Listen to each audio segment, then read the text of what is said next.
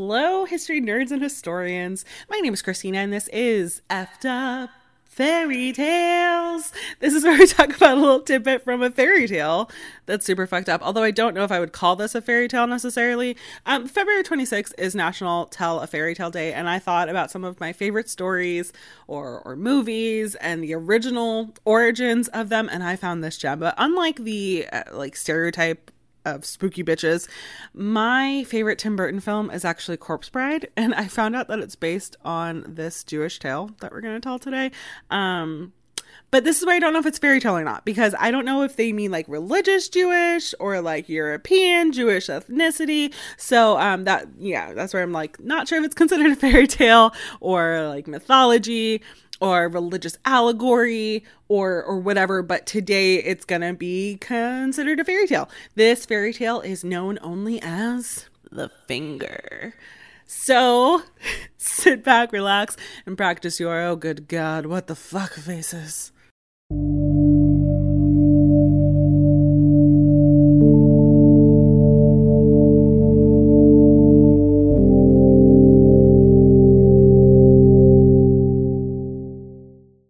Long ago, in the city of Safed in Israel, it was the night before Reuben was to be married to a young, beautiful, and wealthy maiden who we never learn the name of because, are you surprised? I'm not surprised. Are you surprised? Reuben and his two best friends decided to go for a walk in the thick forest that surrounded the city so that they could continue to joke and spend time together without interruption of anyone else in some kind of like weird bachelor party. They ventured into the quiet forest with only the light of the full moon illuminating their path, and though they had not drunk a sip of alcohol, they felt as if they were intoxicated. They decided that they had to take a break. They sat on the riverbank and they noticed something strange just a few feet away from them. It seemed like a root sticking out of the ground, just a single root that looked almost like a finger protruding from the loose, wet soil along the riverbank.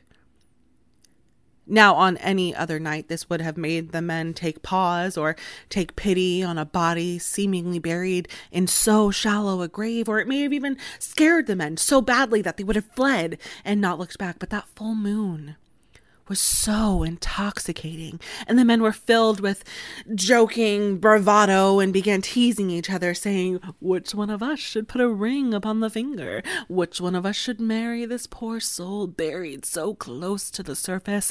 I'm sure she's still fresh. I'm sure she would still make a good bride, which makes me uncomfy. Reuben, the one who was due to get married the next day, said, well, it must be me. I already have the ring in my pocket. And he makes a big show of pulling the ring out as his friends look on laughing and sniggering away. Reuben places the ring on the finger protruding from the ground and dramatically pronounces the wedding vows, which just consists of saying, you are betrothed to me. You are betrothed to me. You are betrothed to me. Simply saying that 3 times is all that was needed to marry someone during this time period, and these men decided to spend the night before Reuben's wedding doing this to a random root sticking out of the ground. Most men go to a strip club the night before their wedding, but I'm not going to judge if this is your idea of a good time, I guess. But just as he spoke the last vow, the finger began to twitch and the soft soil began to shake, and the entire hand emerged and grabbed Reuben's arms. His friends balked as the bony hand held tightly to Reuben. He and his friends watched in shock and terror as a body of a woman in a tattered bridal shroud emerged from the ground. And I say body because she had been under that soil for a long, long time.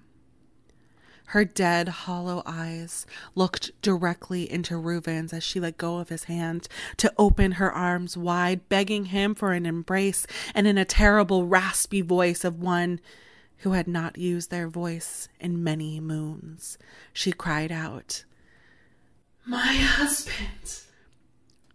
Reuben and his friends screamed and fled from the riverbank, the dark forest, and the zombie bride as fast as they could. But this time the moon hid her bright light, and they ran in darkness, tearing and shredding their clothes on low-hanging branches and thorns. But they never stopped running, still hearing the dead woman behind them, until they reached their home, locked the doors behind them, and placed the shades over the window.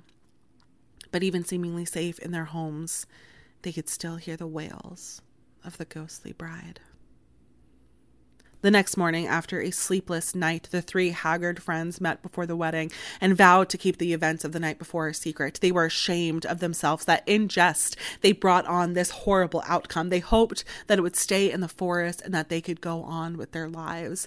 Reuven made his way to the ritual bath and prepared for his wedding, hoping to avoid the consequences of his actions. He entered the venue to a packed house, for Reuven and his fiancée were both members of two extremely distinguished families in the town. Reuven stood at the front looking towards the door in anticipation, excited to see his soon-to-be bride make her way down the aisle towards him.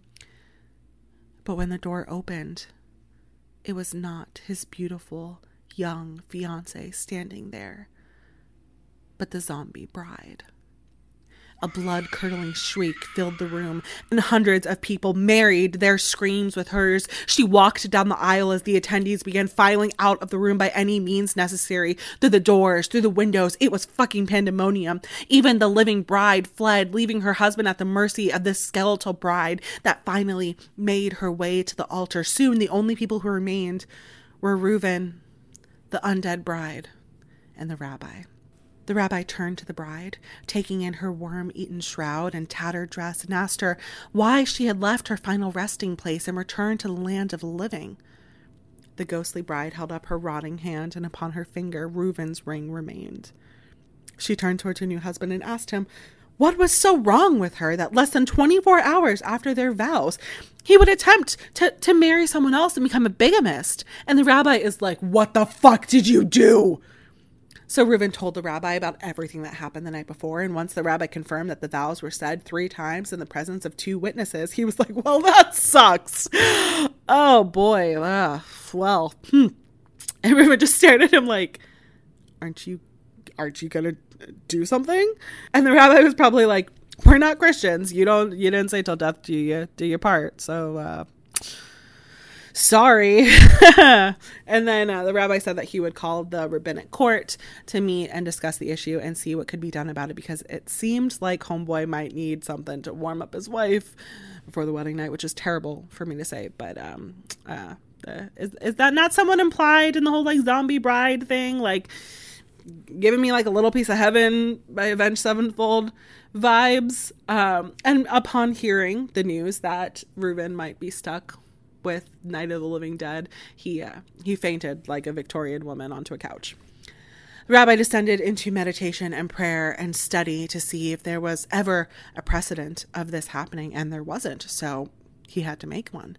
Zombride came in and he asked her to tell the story again. Then Reuven's friends confirmed this, and Reuven said, like, "Yeah, I did it, but like I didn't mean to. She was just sitting there with her finger up in the air asking for it, and like I can't be held responsible for my actions. She wanted it, so let me off." So the rabbi's like, I get it.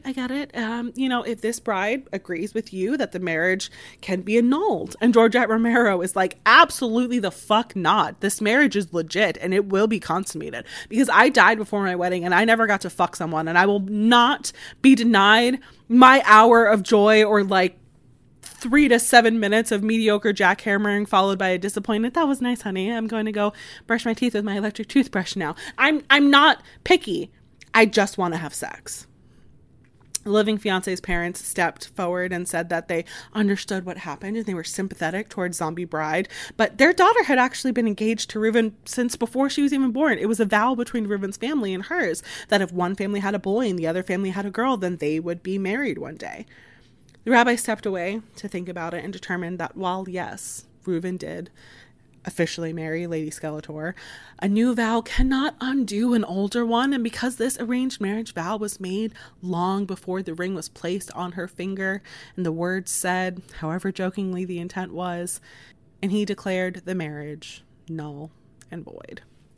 Reuben, again, fainted, but this time in relief, and the ghostly bride let out a shriek that shook the very foundation of the temple as she collapsed once again into a lifeless form.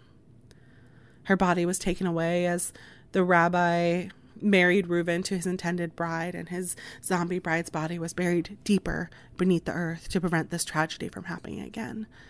But just remember this story when you're deep in the woods and see a root or a twig sticking out of the ground that looks vaguely like a finger, because the zombie bride's desires have yet to be satiated. Oh, that one was so fun and spooky. I might maybe incorporate some fucked up fairy tales into the rotation. This podcast is just becoming like, is it fucked up and can somehow be justified, somewhat associated with history, kind of, maybe, sort of? I'm fucking down for it. So if you guys liked this fucked up fairy tale and you want to hear more of it, just let me know, because I'm down. I'm down if you are. Thank you so much for listening today. If you like what you heard and you'd like to hear more, please consider subscribing or leaving a review or joining my Patreon if you'd like. If you have a story from history or mythology or historical true crime or maybe even fairy tales, I don't know yet, please reach out. All my contact information is in the description.